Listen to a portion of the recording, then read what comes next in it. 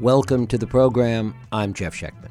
In the world today, it's not just technology that changes quickly. Just 25 years ago, some thought we had reached the end of history, that the end of the Cold War would bring about protracted peace, that the end of the last great superpower struggle between the U.S. and the Soviet Union would mark a new era. And in many ways it did, but not necessarily the one that was anticipated. Just as technology led to deconstruction in almost every area of society, so too in foreign policy. The gravitational pull of great powers that held the world together, just as the forces that held major industries and businesses together, fragmented. Independence, democratization, real-time instant communication, and commerce let loose global and destabilizing forces that we are trying hard to sort through today.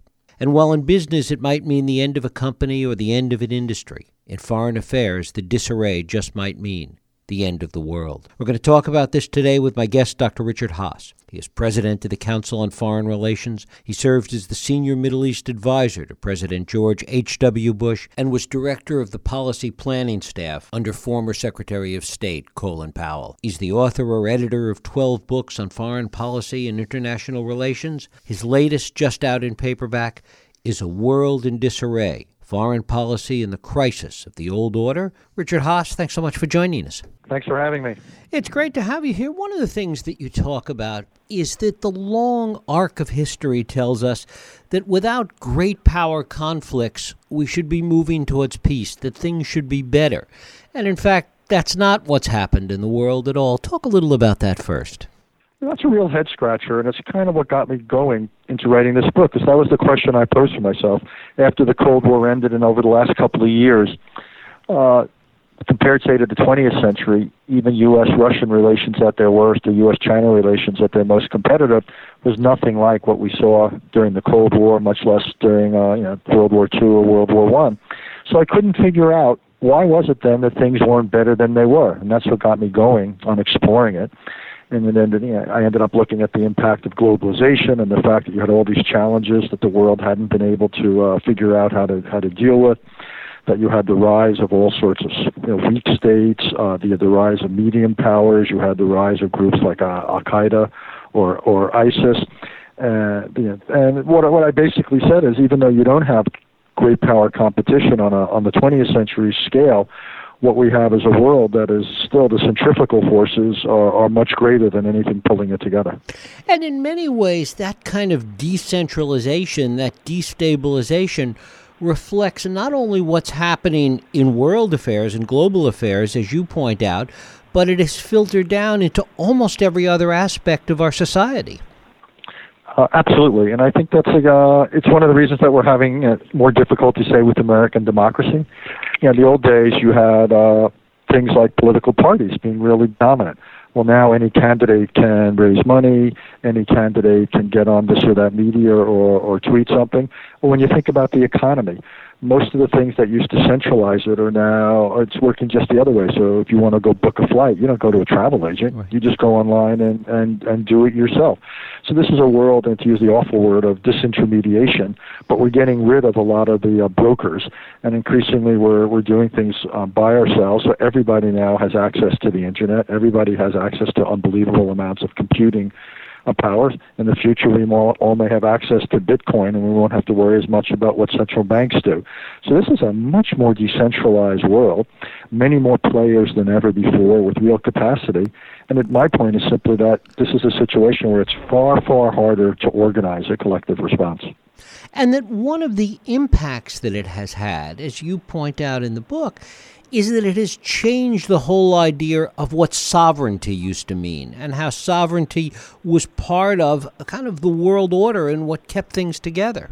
Exactly right. Sovereignty was the one big idea of the last few hundred years. People who haven't studied history may not understand that, say, before a few hundred years ago, you had hundreds, if not thousands, of political units in the world, this or that, principality or something like that. Like before the middle of the 19th century, Italy was, I don't know how many parts it probably had, over 100 parts, and they all came together into a modern state.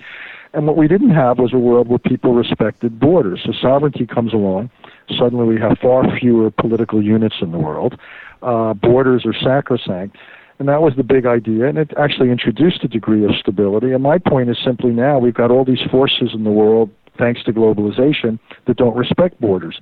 So as we learned on 9/11, terrorists operating out of Afghanistan could get on an airplane and suddenly 3,000 people here were dead. Or climate change doesn't respect borders. Or North Korea can put nuclear weapons on missiles that can fly towards any American city. And my point is simply that we now need to think about a foreign policy that takes into account that it's simply not enough to say what goes on inside your borders is your business, because increasingly what goes on inside someone else's borders is our business, like it or not. And the question is, how do we come up with a way of dealing with that, which doesn't mean that we have constant wars or invading other countries? And I think that'll be the big 21st century challenge. But isn't the internal problem there that this lack of sovereignty, this sense of global citizenship and global involvement is what is driving so many of these nationalistic forces around the world and further adding to the decay and disarray?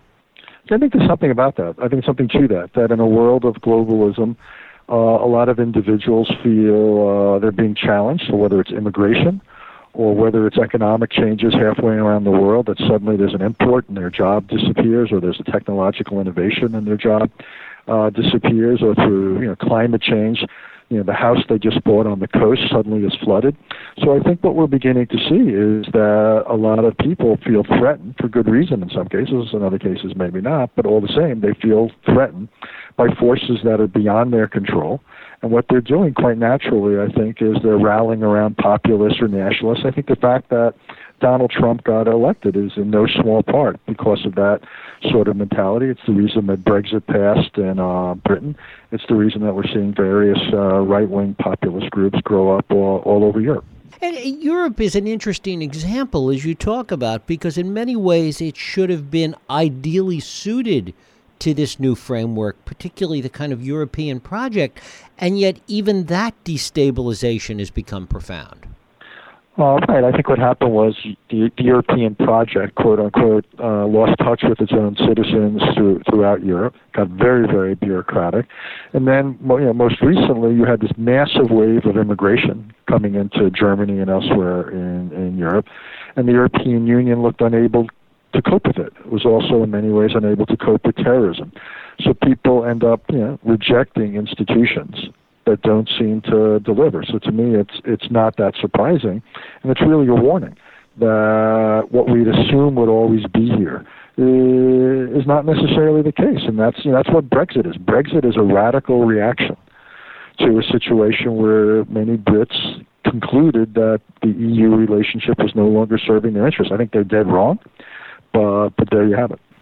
One of the things you point out is that these forces, whether they were historical forces in other times and other situations, or the forces that we're talking about now, that they're not inevitable, that actions, that leaders, that people have consequences. Talk a little about that. Yeah, it comes from my own experience, Jeff. I mean, I've worked for 4 presidents. I worked for Jimmy Carter at the Pentagon. I worked for Ronald Reagan and George W. Bush at State, and I worked for Bush 41, the father, at the White House. So I've been around a lot of senior people. I've been involved in a lot of crises. And my one conclusion is almost nothing is baked into the cake.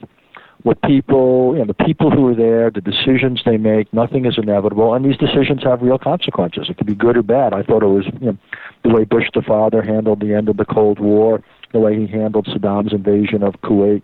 I thought that was admirable. I disagreed with the Iraq War in 2003. I disagreed with Obama not acting on his red line in Syria. My point is simply that very little about history is preordained. And the fact that Donald Trump would pull out of TPP or pull us out of the Paris Agreement or decertify the Iranians in the nuclear accord, none of that was inevitable. You may think those were great decisions. You may be critical of them like I am. But my point is simply a different president in his job would have reacted quite possibly very differently. And this all has consequences. And this is the stuff that writes history. Isn't one of the consequences in this larger context that we talked about at the outset, isn't one of the consequences the fact that all of this is moving today at a speed that arguably outstrips our ability to adjust and adapt to it? Yeah, I think that's certainly true. It certainly puts a hell of a lot more pressure on policymakers. When I first started out in government, I felt like a dinosaur. But you used to have something called a news cycle. And you used to have like morning newspapers and the evening news, and Ted Koppel would be on Nightline, and so forth. And then now we have a 24/7 news cycle, and it never stops. And everything is visible everywhere, or almost that way, instantaneously. So there's far less time for reflection, to consider things. I think it's made it tougher. It's made it much tougher for governments to wrap their arms around challenges and to figure out in a considered, careful way how they want to respond.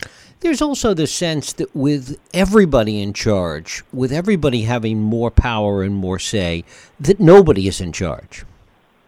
I'm afraid you're right, and I think again this is a world now. We have 192 or so countries in the UN General Assembly, but you think about all the other players who can make a difference, and some of them may be good, like the Gates Foundation in the area of health. You have all these American and other multinational corporations, but you also have a group like ISIS, or you have a group like Al Qaeda, or you have some hacker operating out of somewhere, and you suddenly realize there's all these organizations and individuals who are super empowered thanks to the dissemination of modern technology. And that, again, is it's overloading our circuits. We're actually, not only are we not catching up, I actually think in some ways we're falling farther behind our ability to structure and manage these challenges. And talk about it from the point of view of the disarray that is part of the title of your book, and the degree to which this disarray can get worse, that it can fall into anarchy, that the center can continue to not hold. I could see that happening. Domestically, our own politics could get more and more polarized and dysfunctional, and it will just get more and more difficult for us to pass the kinds of legislation we need to deal with things like infrastructure or our looming national debt or problems in our educational system. So there's that inside our borders. And then, in the world, I can imagine a real revival. We're already seeing signs of it, of great power rivalry or worse. The Middle East, as bad as it is, one can imagine wars, say, between Iran and Saudi Arabia or Iran and Israel. The North Korea situation could lead to a war between the U.S. and North Korea. There's problems in the South China Sea. There's problems in Venezuela. There's problems with Russia and Europe. So I don't think you need the world's greatest imagination to basically come up with a pessimistic scenario that's all too realistic. Is this new scenario, this sort of global order 2.0, as you talk about it, is it going to require a greater level of cooperation among nations, particularly some of the larger powers? And how do we begin to think about going about putting that together? Well, by definition, it'll take to get a world in which the major powers and players coordinate and cooperate to deal with the various manifestations of globalization. Say to set the rules for cyberspace, just to give you one area. It'll take an awful lot of collaboration, not just among countries, but also technology firms and others. And I think this has to become, in some ways, the centerpiece of American foreign policy. The problem is it's going to be tough. You've got fast-changing technologies. You've got very different interests, say, between a Russia, which may want to subvert our politics, or Russia or some other country that also wants to control the flow of information to their own citizens. The United States has very different views in terms of openness and the flow of information. So I think this is going to be extraordinarily difficult. Is there something to the idea, and I guess somebody else originally said this, but former Defense Secretary Rumsfeld used to talk about this idea all the time, that when you have an intractable problem, that sometimes the solution to it is to find a larger problem. Talk a little about that. Richard Nixon used to talk about that also, that sometimes when you're negotiating and you couldn't come up with a deal, by adding things to the mix, you created new trade-offs. We may, for example, see that in our own politics very shortly when it comes to this question of a wall. The president obviously wants a wall. Democrats don't want to see, DACA extended. They may want to see other changes. So it may be that the only way to get an agreement is to add something to the mix. We may see something in foreign policy between the United States and China, dealing with North Korea, dealing with economic issues, dealing with the South China Sea, that we might need, in some ways you have to, how would I put it, complexify a situation in order to simplify it. It sounds contradictory, but on some occasions it might be the only way to set up a compromise. With respect to North Korea, it seems possible almost extant the United States, that other nations may come together to solve the problem and leave the U.S. out. Yeah, the problem is then they probably won't solve it.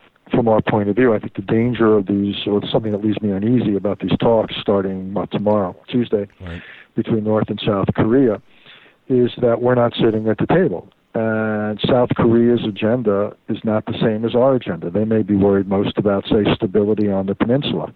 They are worried most about avoiding a war, since so many South Koreans would lose their lives. I understand that. But we also have great concern about a North Korea that could put a nuclear warhead on a missile that could reach any American city. And so the fact that we're not at the table seems to me leaves us vulnerable to the dynamics that the two Koreas may create between themselves. The other aspect, and you talk about this as well, is particularly with respect to Putin and Russia, that they benefit, or he thinks that he benefits, from greater destabilization, from adding fuel to the fire that we've been talking about. I think that's probably true. I think the Russians, got up in the morning and they looked at the post-Cold War world, and as Putin said, he thought the end of the Cold War, and then even more the dissolution of the old Soviet Union, was the greatest tragedy of the era, of the end of the 20th century. And ever since, he's been looking for ways to change things. So whether it's using force the way he did in Ukraine, intimidating some of his neighbors, he's now shown himself to be a major power again in the Middle East. He's clearly interfered in our elections and the elections of other democratic countries. So he's not interested in shoring up the existing order. He's interested in tearing it down and putting something else in its place. So I actually see Russia has emerged, much more than China actually, as a threat to American interests. Finally, is there any reason to be optimistic in the short run about the impacts of all that we've been talking about and the consequences from it? Yeah, it's not unalloyed gloom. First of all, the fact that very little is inevitable in history makes me an optimist. People and ideas can always change things for the better. I don't think the U.S.-China relationship is doomed to fail. This will be the most important relationship of the 21st century. India is, this will soon be the most populous country in the world, is growing at 7%. I think that's exciting. We've recently made some progress against terrorist organizations. This country still has tremendous advantages. It's creative economically and intellectually. So I don't sit here in my office in New York and basically feel overwhelmed by gloom. I just don't think that things work out by themselves. So the reason people like me write books like this is to put ideas into the mix, and hopefully some people will read it and support policies which are consistent with what I am advocating. Dr. Richard Haass, his book just out in paperback is A World in Disarray, American Foreign Policy and the Crisis of the Old Order. Richard, I thank you so much for spending time with us. Thank you, Jeff. I really enjoyed the conversation. Thank you.